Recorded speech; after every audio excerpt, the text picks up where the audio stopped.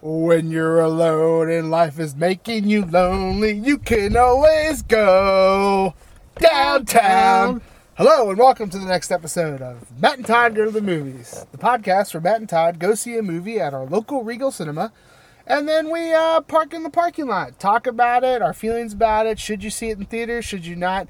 We try to share all these feelings and maybe a little bit more to you, the listener. I am Todd Domer. And I'm Matt Malloy, and yes, we're back at it again. Another opening night for us, seeing a new movie called Last Night in Soho. This movie has various people in it. I knew two of them at least.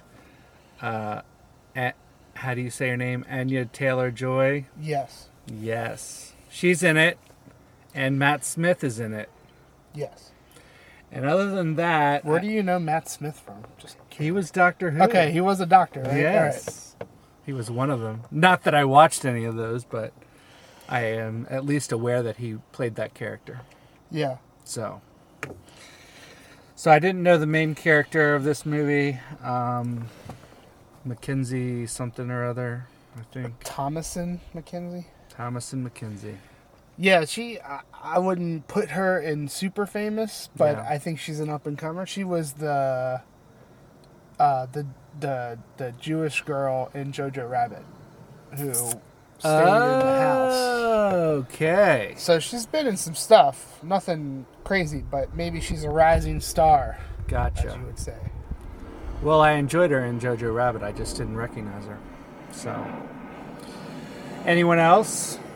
To me, that's, if we're looking at famous people, I think that's pretty much it. Yeah. Pretty, I mean, maybe there's other people who are more known for other stuff in here. Oh, Terrence Stamp. Oh. Who's Mr. that? He was the... Who is he in general, or who is he in the movie? Yes. Okay, in the movie, he was the old man. Okay. Lindsay. Yes, and then he was General Zod in Superman 2. I mean, he's been in a ton of stuff. Right. But that's where I'll always remember him from. That's one of the pinnacles of his career. Absolutely. Right there. Okay. So what is this movie about?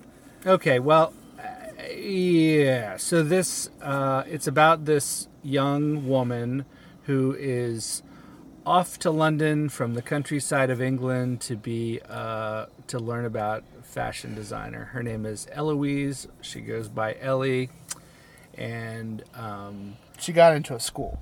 Yes, she got into a school. She's studying fashion. Fashion. Right. So she's there. She gets in. She's like the country bumpkin.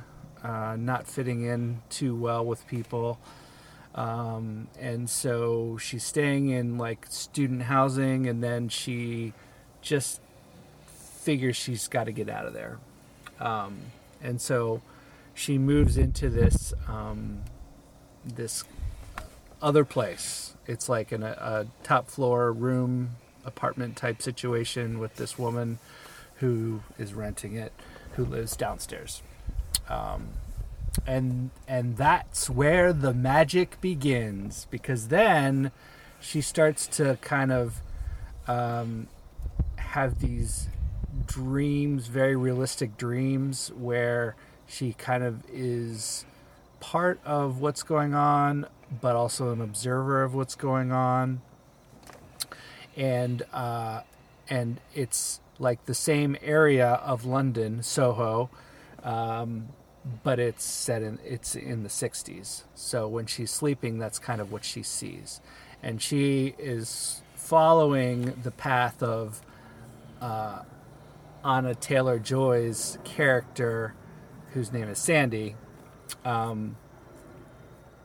and sometimes actually inhabits Sandy's body. So there's a lot of stuff that's done with mirrors there, and you see Sandy in real life, and then in the mirror you see Ellie. So you got a lot of that going on, and you kind of follow through the dream sequences you follow Sandy, who wants to be a singer, and so she tries to get into the singing business, basically, and that takes like a dark turn where she ends up basically as a prostitute, and not really what she planned on, but that's kind of how it goes.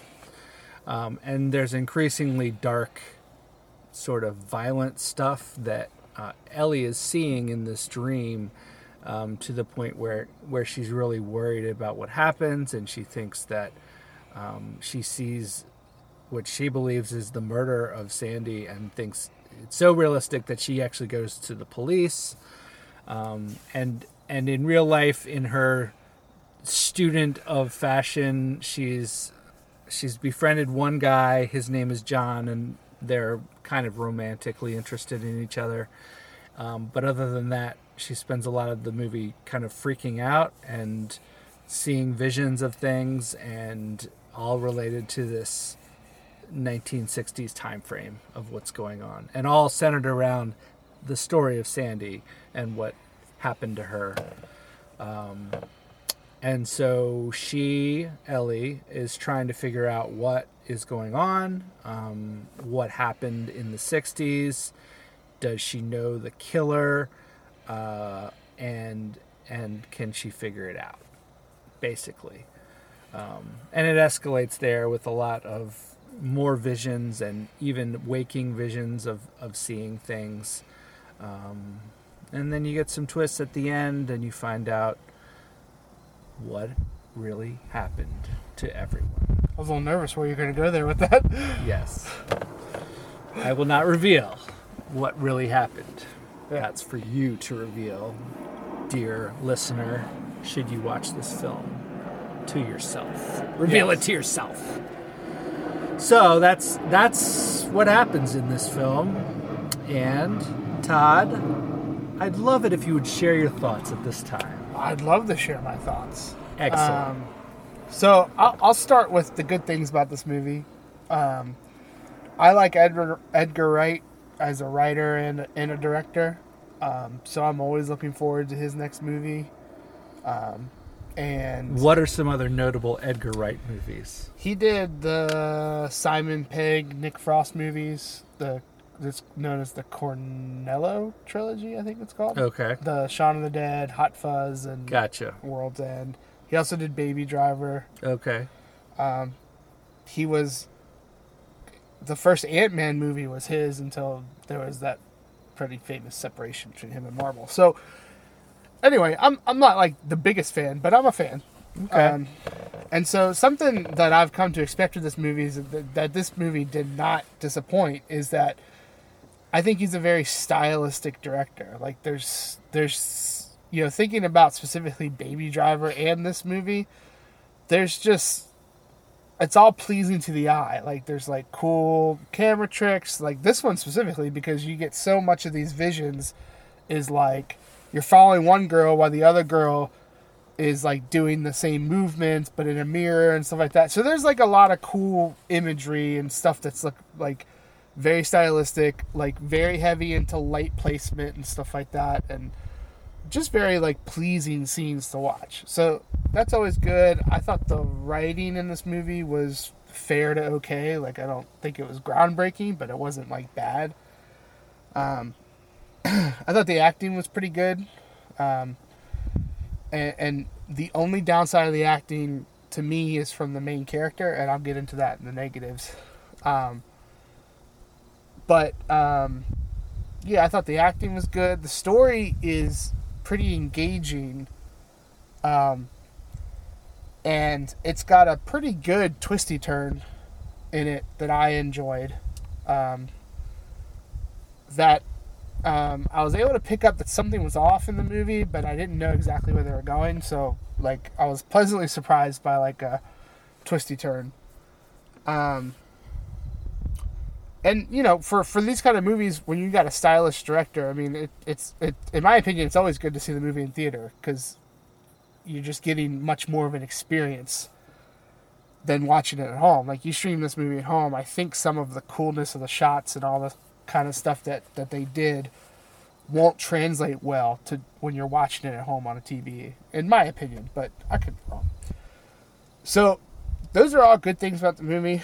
Overall, I enjoyed the movie, but there's like a span of like, I don't know, I'm going to say 45 minutes. It's not like I checked my clock to like see what it was, where it's just the main character scared, like, and jumps, seeing scares and like seeing ghosts and stuff like that. And I kind of hit my limit with it. Like, I was like, it just is a solid chunk of the movie is devoted to that. And it just keeps kind of happening and stuff. And, like, definitely the middle of this movie, until you get to the crescendo, I was kind of like, when's this wrapping up? Like, because it just... Moving along here, moving along. It got stuck in the same area. Like, you're given a tiny bit of information that furthers the plot, but otherwise it's just the main character in all these situations where all these, like, demons, ghosts, whatever, her visions just keep popping up in real life. And it's like a solid... It felt like an hour, but I'm trying to downplay it a little bit, of just her reacting. Like, her jump scare, reacting. And near the end, I was like, I'm tired of seeing her do that. Like, it got overplayed.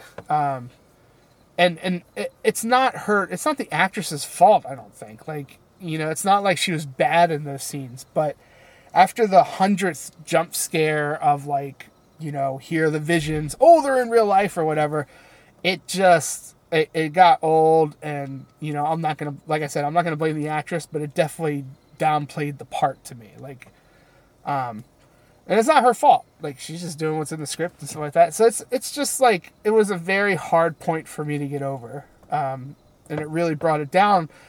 But then, in fairness, like, the twisty turn, the build up to the, to everything's revealed is pretty good. So, like, it wrapped me back in near the end. But, like, if any movie made you earn it, I feel like this one really did. Made you earn it, of just like, yeah. And so that's what's hard, is that, beginning of the movie is kind of solid, and then the end of the movie solid, but that middle part just kind of dragged. So to me, it dragged down the movie. Also, what's like weird, and I don't think this is a spoiler because it's like the kind of like the first thing you're introduced to for this character, is that apparently she can just see dead people. Like, and it's like a common thing. Her grandma kind of knows about it, knows that she sees people. You're kind of given hints that her mom experienced all this too, but her mom, it's a pretty fast thing you learn, killed herself. Like, and you're just led to believe it's because of the visions and all that kind of stuff. So it just was an interesting thing to start the movie off with, like, this understanding of, I have these visions, and the people, my grandma and maybe people closest to me know about it. So yeah, I mean, like, I enjoyed seeing this movie in the theaters, and if you're a fan of stylish movies, or you like Edgar Wright, or this is an interesting enough movie that I would support anyone seeing it in the theaters. But it does come with a warning to me, is that, and maybe I'm by myself, maybe you won't experience this, Matt, maybe you didn't experience this, I don't know, but I just really felt like there was about 45 minutes to an hour where I was like, all right, what's happening? Like, let's move on to the next thing, because I get it. I get it. The visions are wrecking her real life. I'm like, I got it. It's like really drilled into your head. So, yeah, so I support people seeing this. It just comes with a warning. You're going to have to earn it. So, Matt? Well, I have to agree about the middle part of this movie. I felt like this could have been a really solid, like, hour TV show. Right. And been really engaging and cool, and like a good Twilight Zone or something. Like, right. Yes. It has a little bit of that vibe too. So I'll start with the bad. I thought that the middle of the movie was bad. Yeah. It didn't move the plot. It had this weird, like, romance friendship with this guy John, which I didn't I didn't think needed to be part of the movie, really. Like, that character could have been written out. I don't know what you do with that 45 minutes. I guess I just think the movie should have been shorter. Sure. So I guess that's really the biggest downside to this.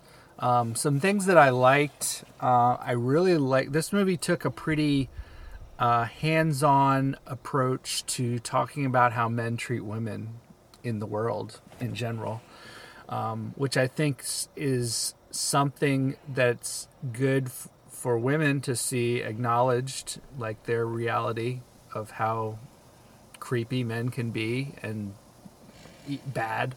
And I think it's good for men to see it played out, like, this is what you look like when you act like this. So stop being creepy, stop being a weirdo, stop saying absolute trash thing to women. You know, that there was a good amount of that throughout the movie, which I thought was a nice theme, especially for, you know, what the 60s version Sandy goes through in becoming kind of a prostitute, and how she's treated as she kind of descends into that type of life. Yeah. So I thought that was good. That was good. Not obviously the real focus of the movie, but a nice kind of undertone subplot type thing. I thought, I agree with you that this is a stylish movie, and some of the interplay between Ellie and Sandy when they're playing off of each other in mirrors and things like that is pretty cool. And I guess that's what I think about it. I would say I didn't mind this movie. Yeah. I didn't love it, but I didn't hate it for sure. I enjoyed watching the character develop, and then pause for 45 minutes, and then watching the ending. Yeah, it's like a 2-hour movie, and it really could have been an hour and a half. Yeah, like, for sure. I think if it was an hour and a half, we would have pretty stellar reviews, I think, of this movie, in the sense of, like, if it was tight like that, Yeah, and didn't have the huge lull in the middle, right? That apparently we both were highly affected by. Right. Yeah. So see it if you want to. In the theater is fine. You know, Todd, you mentioned the if you like these things, you may like this movie. If you like the 60s, you may like this movie. Yeah. There's a lot of 60s music too, which I thought was a nice touch. Well done. Yeah, it's weird because so in the movie they play the song "Baby" a couple times, mm-hmm. and that's the song that Baby Driver was named after. That's in the like. Mm-hmm. It's kind of weird how, like, I guess he's starting to make his movies somewhat connected, or just throw like little hints there and stuff like that, which is somewhat interesting. Yeah. Didn't save the movie, but somewhat interesting. Right. So, well, Matt, how many... You know, I'm going to go simplistic. I was going to go kind of over the top. I'm just going to go, how many vinyl records would you give this movie? There are a lot of vinyl records in this movie. Yes. 0 obviously being the worst, because then you have no music to play. 5 being the best, because then you got a little selection. That's right. So, along with the resurgence of modern day vinyl records, this movie plays along right into it with, you know, even as you flash between the 2020s and the 1960s, both feature heavily vinyl records. So, I am going to go with, I think the parts that I really liked were good, and the parts that I didn't like were bad.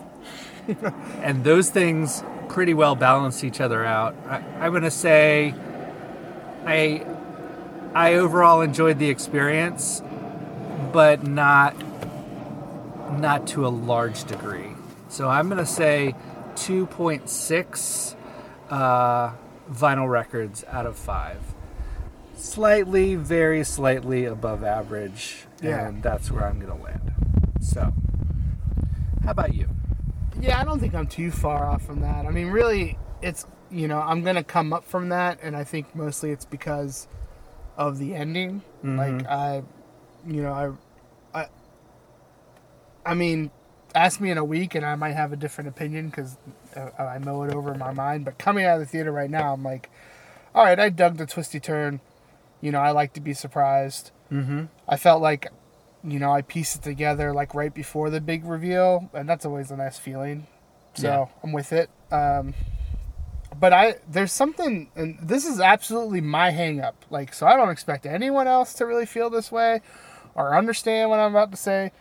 But when it comes to movies that are set in like present times and a character is fascinated with the past and like models their whole life after it, for some reason, it just sits bad with me. I don't know why. I really only other movies that pop in my head is like something like Juno that was like supposed to be in like 2000 something, and she, like all her stuff that she owns is like the 80s, like including like the Hamburglar phone and stuff like that. Like, that stuff's just hard. I mean, this job did a better job of that movie explaining why she was all about it, but I have a hard time with that for some reason. Absolutely 100% my hang up. I totally get that. Probably no one can relate to that. So, but sounds like something to work out in therapy time. Yeah, I'll have to bring it up. I'm gonna say a 2.8. That's where I'm landing. 2.8. Yeah. Good. So. Well, 2.8 vinyl records out of 5. That's going to give us a nice average of 2.7. Yeah. Yeah. Right in the middle there. So that makes the math easy. Love that. But that's going to wrap up this episode of Matt and Todd Go to the Movies, where we reviewed Last Night in Soho. And we gave it, as I just said, 2.7 vinyl records out of 5, our combined average. And, thanks for listening to our podcast. We like people doing that. We just had our, 7,000th download of an episode. So, yay for that. Keep on listening. We'll keep making these. And we'll see you next time. Da da da da da da da Da da da.